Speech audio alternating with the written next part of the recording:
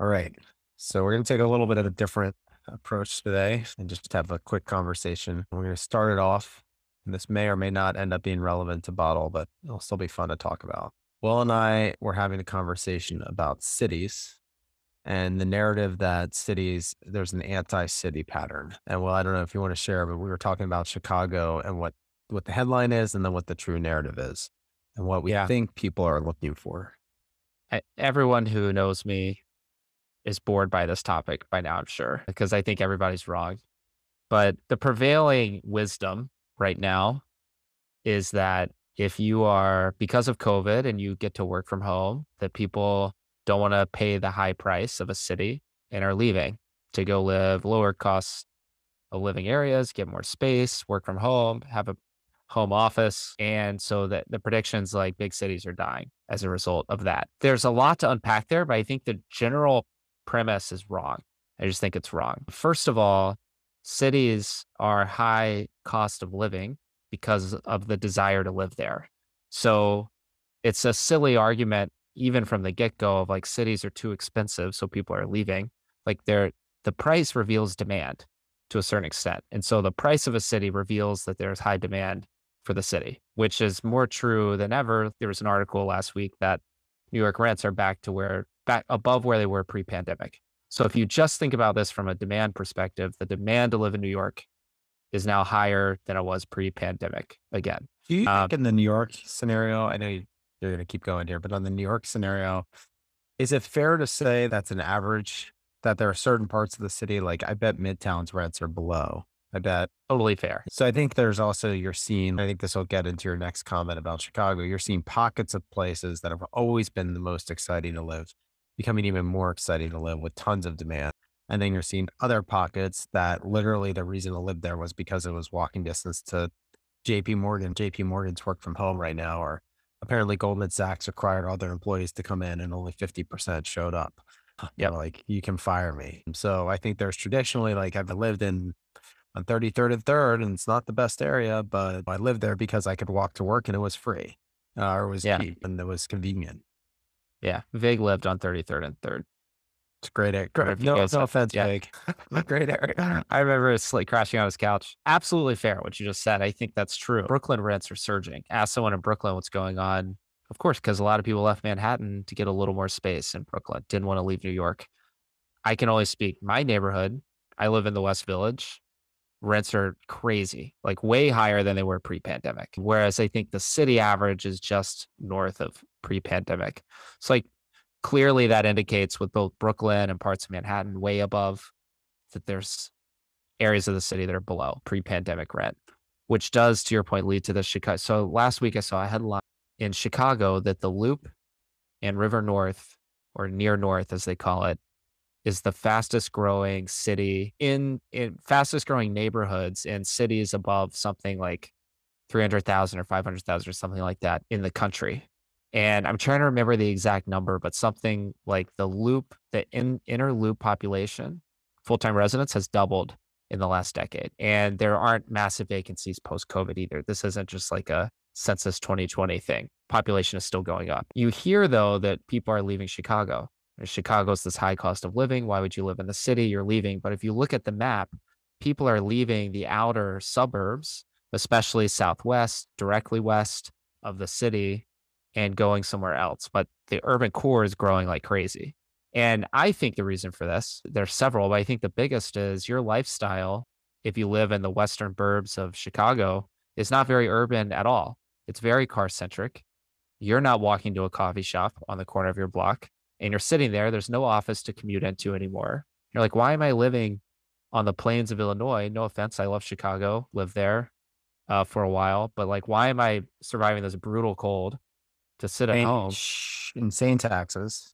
paying insane taxes? Why wouldn't I move to an Austin, to a Dallas? But what's interesting to me is the people who move to those cities, they're actually getting a more urban experience. And you can talk about you're doing in Atlanta as an example, but they're getting a more urban experience by moving to those places because now there's a coffee shop they walk to. The weather's nice. There's a brewery down the street.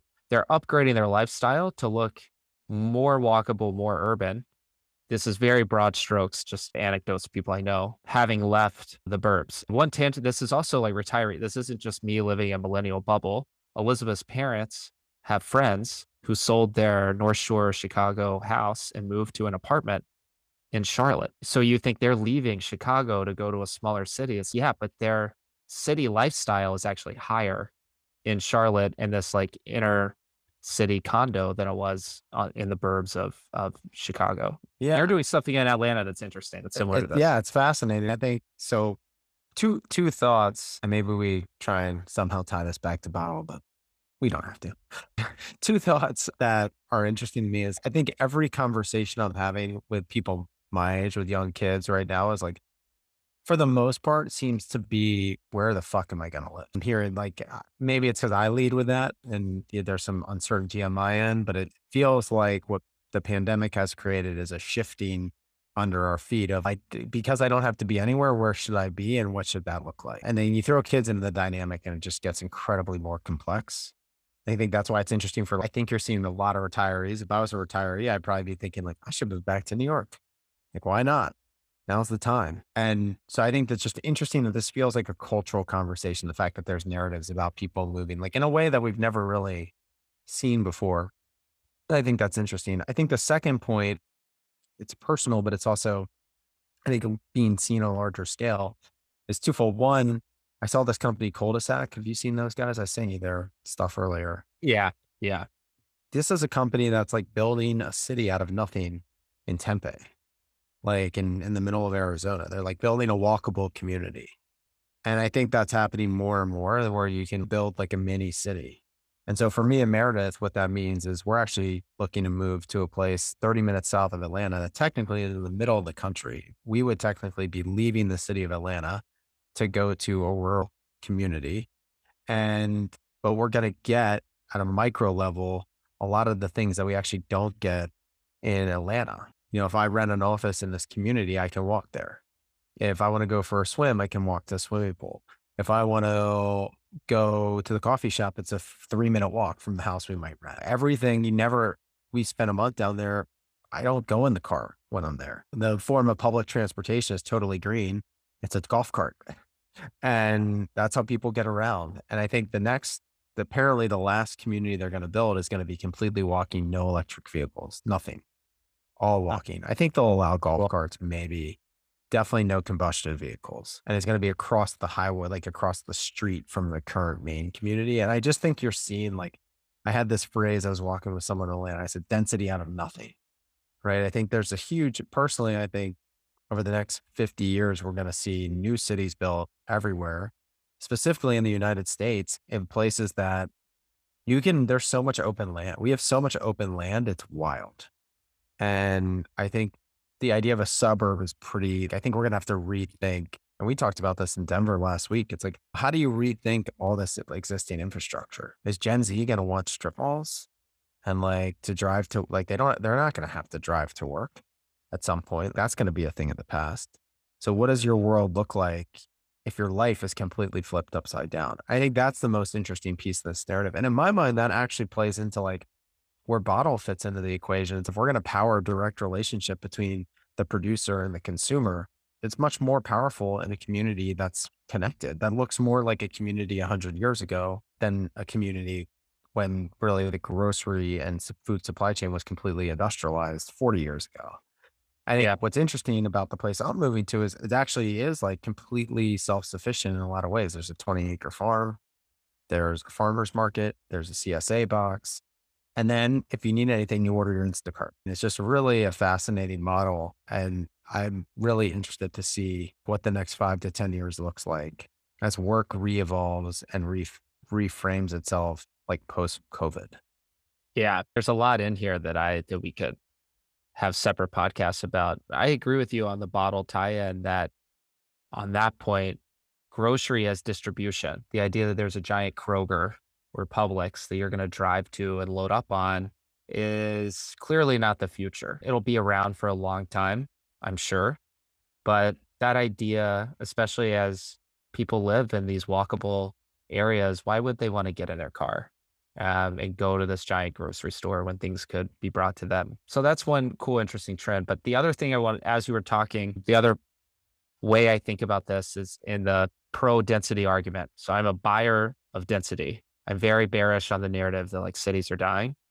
I think history is a long story of as humans have achieved higher mobility, they've moved toward higher density areas. And every technological breakthrough that you would think would lead to people moving farther out, save for a brief 30 years there with the cars, which I think is wrapped up in its own history, has led to people moving inward to cities, whether that was trains or planes or anything else. And so I think as people are released from their job, where you're no longer tied to a location because your office is there, that increases everyone's mobility.